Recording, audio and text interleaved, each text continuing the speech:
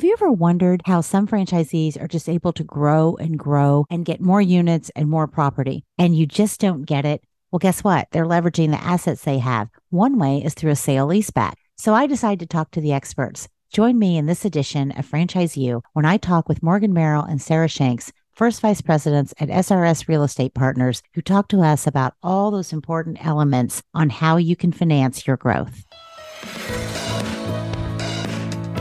Welcome to the Franchise U podcast, where key industry leaders provide education and inspiration.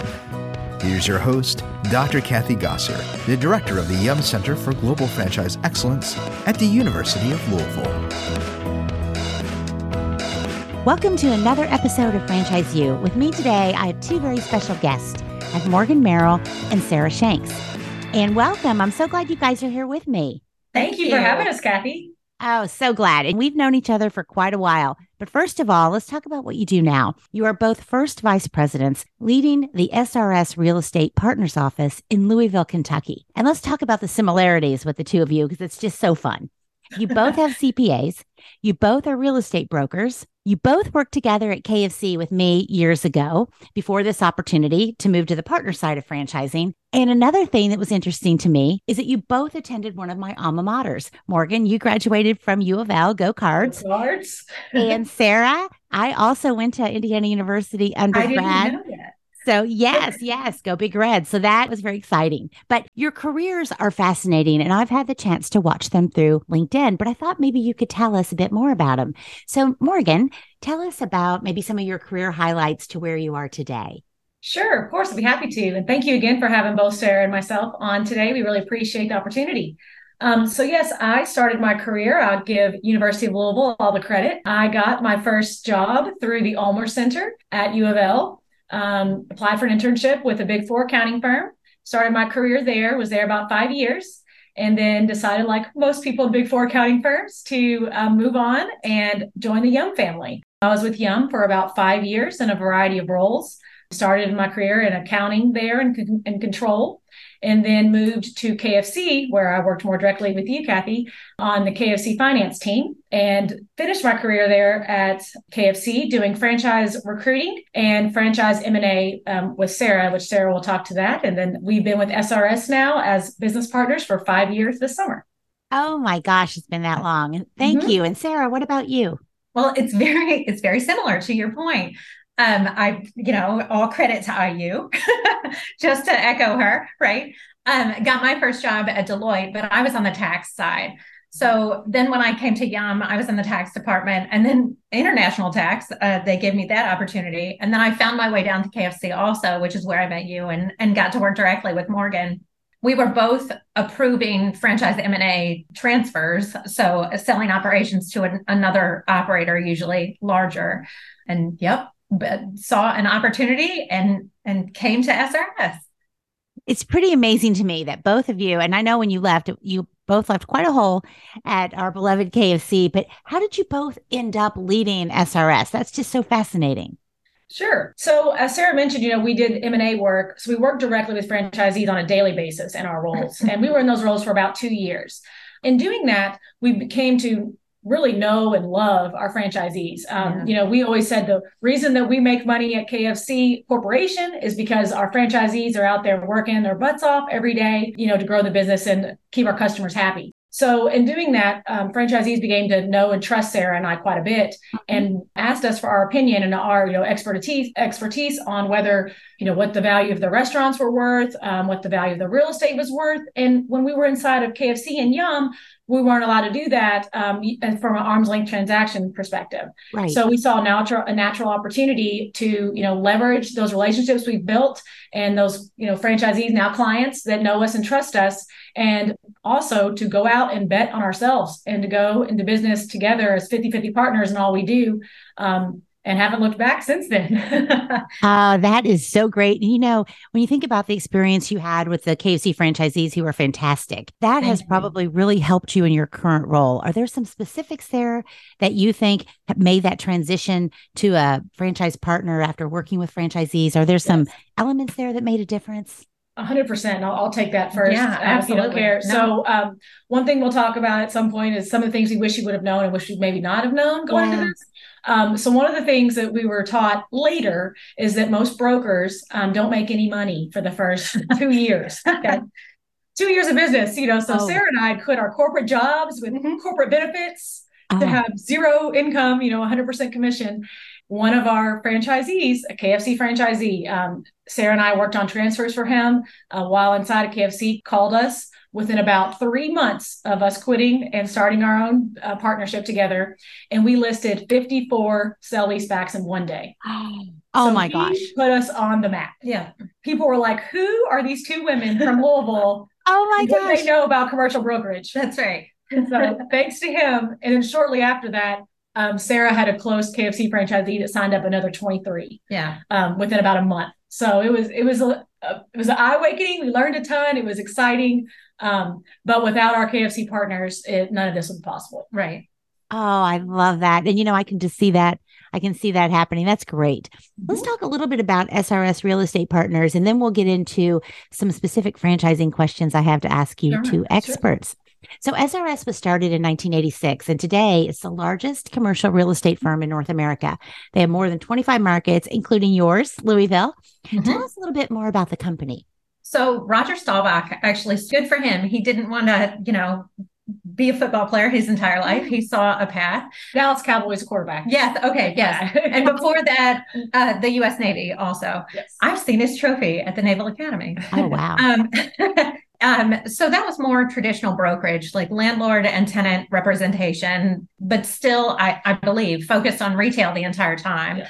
And then in 2012, the partners that actually brought Morgan and I over to SRS started the investment sales group. So more of a net lease perspective, doing sale leasebacks and really monetizing leases for landlords to do commercial brokerage in a different way within SRS. Oh, okay. Interesting. And so it was a great opportunity for you all because SRS, they have several services: brokerage, corporate investment, development. What is your primary work? We do investment sales primarily. So what I like to tell people, what I've told my family multiple times, is we sell bonds in the form of real estate. All we're doing is monetizing credit on a lease.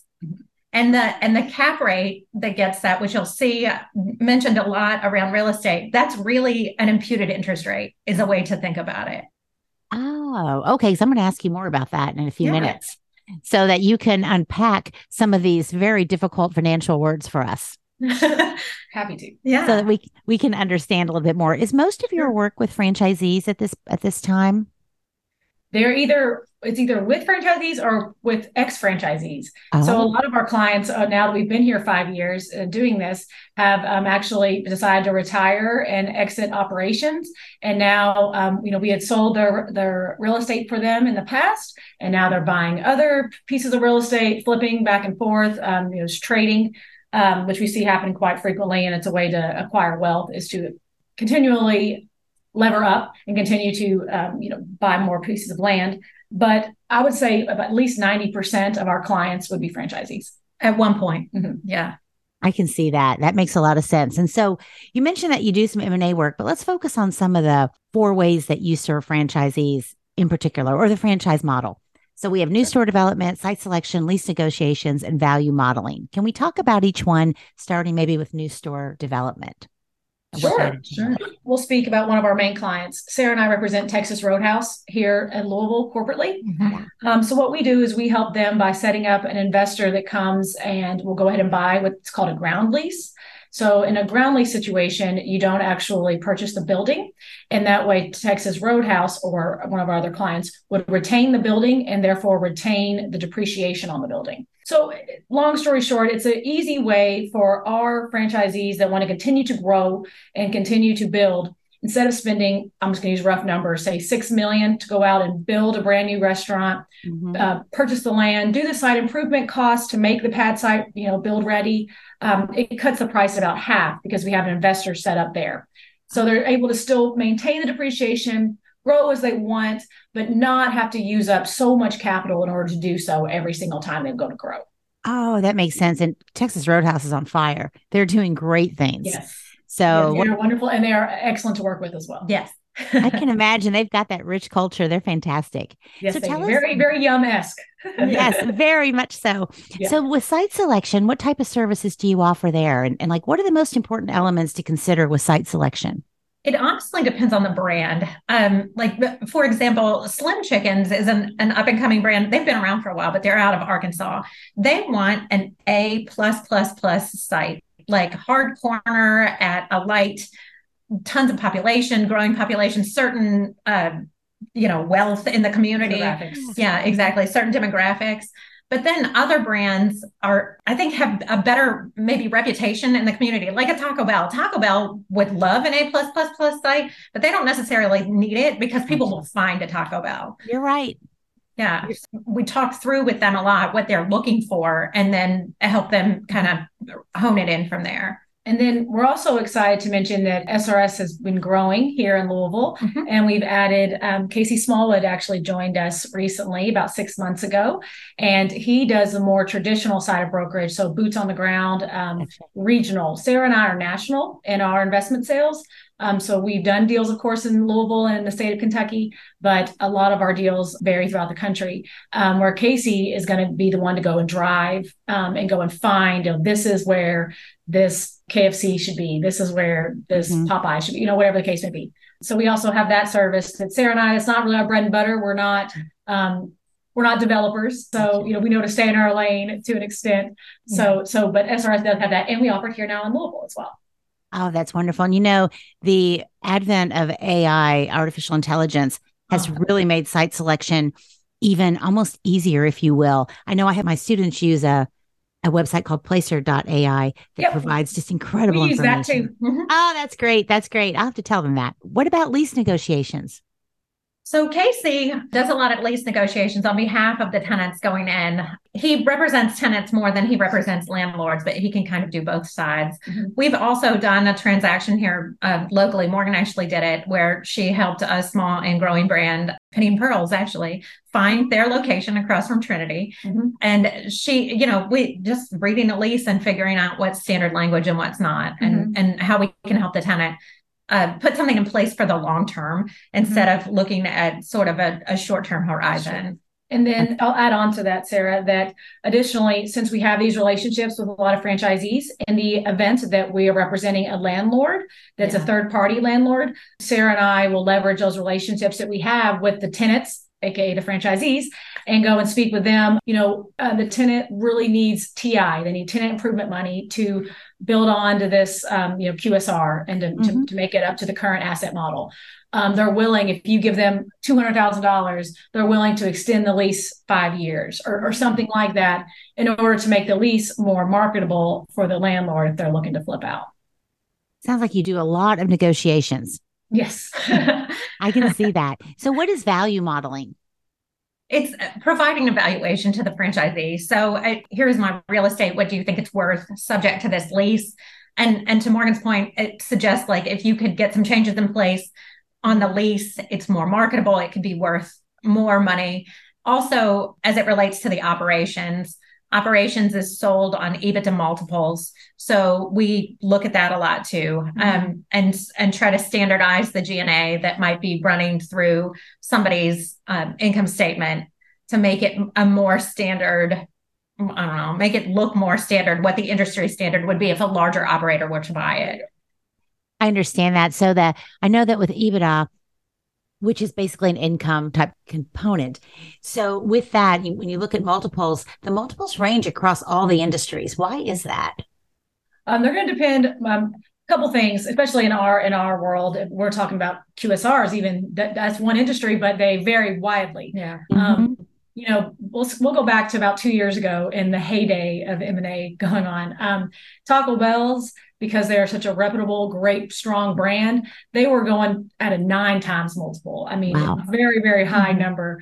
And they're going to rank, so they're going to depend on the brand and the growth potential and how the brand's doing in general, and then also on the size of how many restaurants are coming within the package. So if you have maybe a one store deal, you're looking more at like a 3x multiple. But if you're able to really come in, have enough room for area coaches and above store leadership, that your EBITDA multiple is going to increase rapidly. Gotcha. Oh, that's good to know. And I know that when you look at that, you need to pull the G&A out of the EBITDA before you start to make your valuation. Look at you. I know. Come work for us if you want. I know. Exactly. No, not really. I know just enough to be dangerous, not much. You guys are the experts. So since I have the experts on the line, there are a couple financial items that always show up. And we always hear about it. People aren't sure what they are. So I'm hoping that you can unpack what these mean for us. Sure. First of all, let's start though with the cap rate, because you've mentioned that a couple of times. What is a cap rate and how is that impacted by interest rates? In layman's terms, the cap rate reflects, honestly, the strength of the tenant. And it reflects the risk that's associated with the lease that we're trying to sell. It's calculated, and to sort of show our cards here a little bit, both Morgan and I, because we were coming out as CPAs traditionally and not real estate agents, we both had a Post-it note on our computers for about the first year we were doing this that had the equation to calculate a cap rate. True story. Yes, it's true. But now we can do it.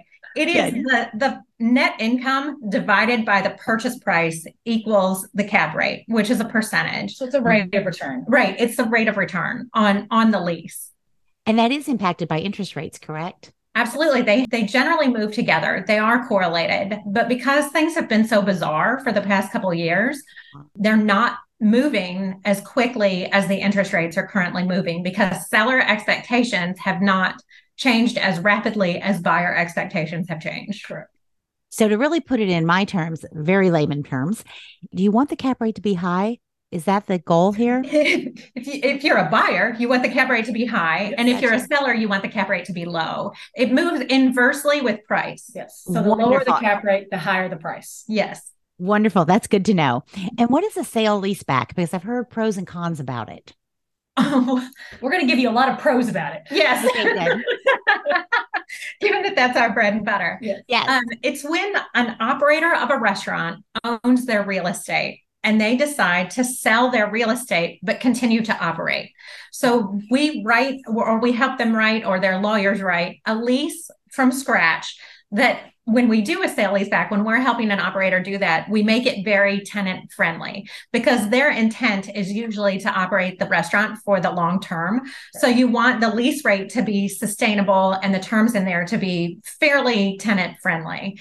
But they then sell the real estate and they continue to operate the business. So they sold it and then they're leasing it back so they can operate their brand inside that building. So that provides them with capital if they want to expand or invest or whatever, correct? Yes. And that is what the majority of the very large franchisees do. But anybody that's associated with a PE group, the very large operators associated with private equity, are usually doing sale leasebacks. They're not in the business of holding real estate. Mm-hmm. They're in the business of operating restaurants. So if I understand this correctly, say I owned 10 KFCs, I could actually sell my property to someone else, not myself, but to someone else. Yes. And then just lease it. So I would have that capital that then would allow me to expand and buy more. Correct. Or remodel, or, even like straight rebuilds, anything with a franchise agreement. Think about even like back of house things that, need to be done. So correct. Remodels. Yes. Remodels. And especially right now, as interest rates have been climbing and climbing and climbing, it's a way for franchisees to continue to grow, meet their development requirements and not have to take on more debt, especially when, the debt's getting up to 7%. Yeah. And this way they can take out the real estate and continue to grow. And we see that the majority of our clients are doing that. We don't have people that are just selling real estate and taking the cash. They're selling the real estate and reinvesting in themselves and their brands. Now, there are some large franchisors who actually own the real estate and lease to their franchisees. That's correct. Chick-fil-A is one of those, but they do also work with developers. So you can occasionally find some Chick-fil-A leases out there. Gotcha. Mm-hmm. Okay, that's interesting. Thank you. What about this thing called financial covenants? What is that? So associated with both loans and leases, landlords and banks want to see you maintain certain percentages, certain debt ratios. They want to review your financial statements and liquidity on a regular basis, just to make sure that you are operating for the long term. Yeah. I got you. So it just means that you're maintaining certain standards financially that that help you thrive and be successful. Yes. It's an easy way of saying it. Thank you. Well said. Yes. Thank you. So buy versus lease, what do you think is best? Well, buy and then lease. There you go. It sort of depends on the situation and what your ultimate goals are. Again, a lot of the large franchisees, a lot of the large operators don't want to hold their real estate. But when they're adding on other packages, when they're buying out other operators, they really like to buy the real estate along with the operations and then turn around and sell that real estate. And a lot of times with the stronger large franchisee credit on that brand new lease that they would write associated with that, they can pay for the vast majority of that purchase of operations and real estate together. The value is in the real estate.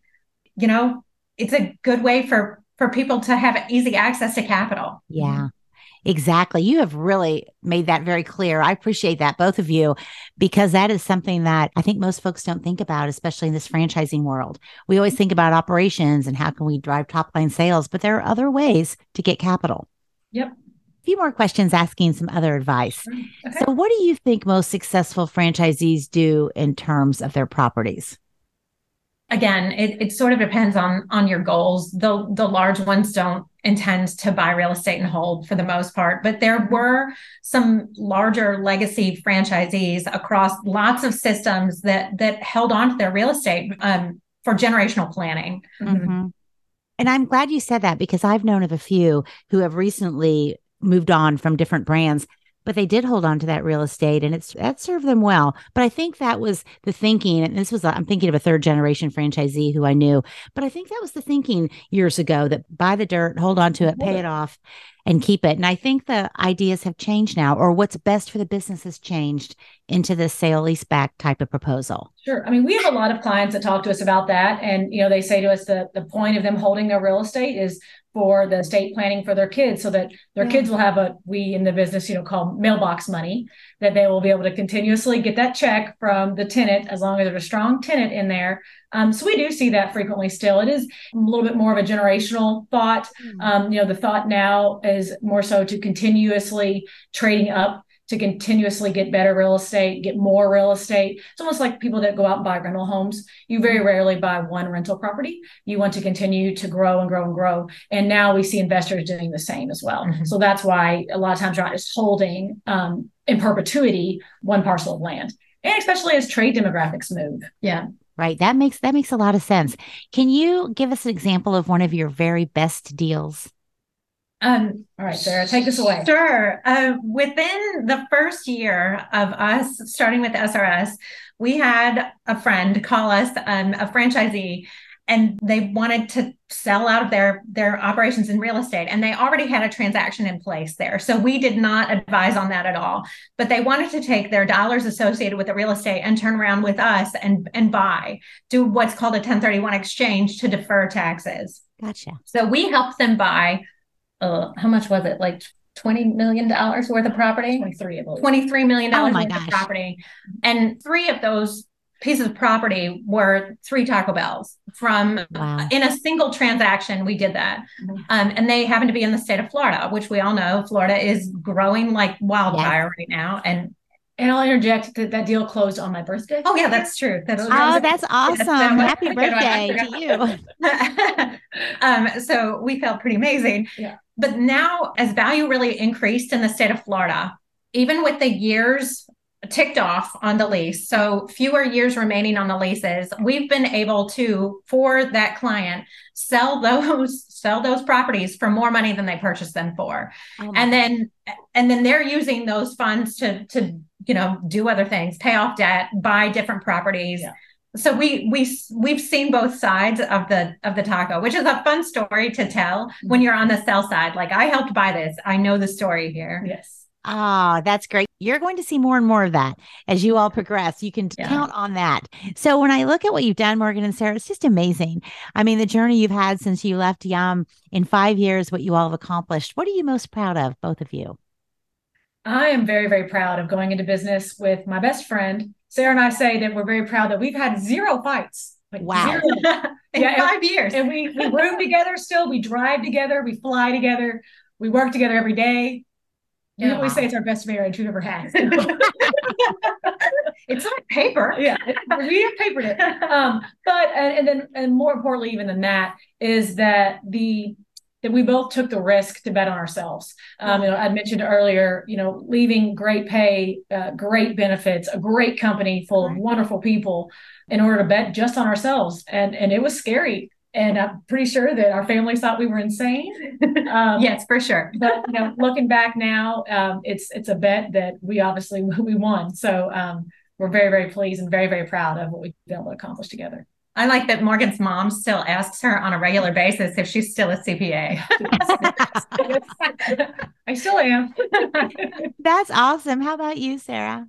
I mean, the same. I'm so proud of what we've accomplished, and we just, it's amazing.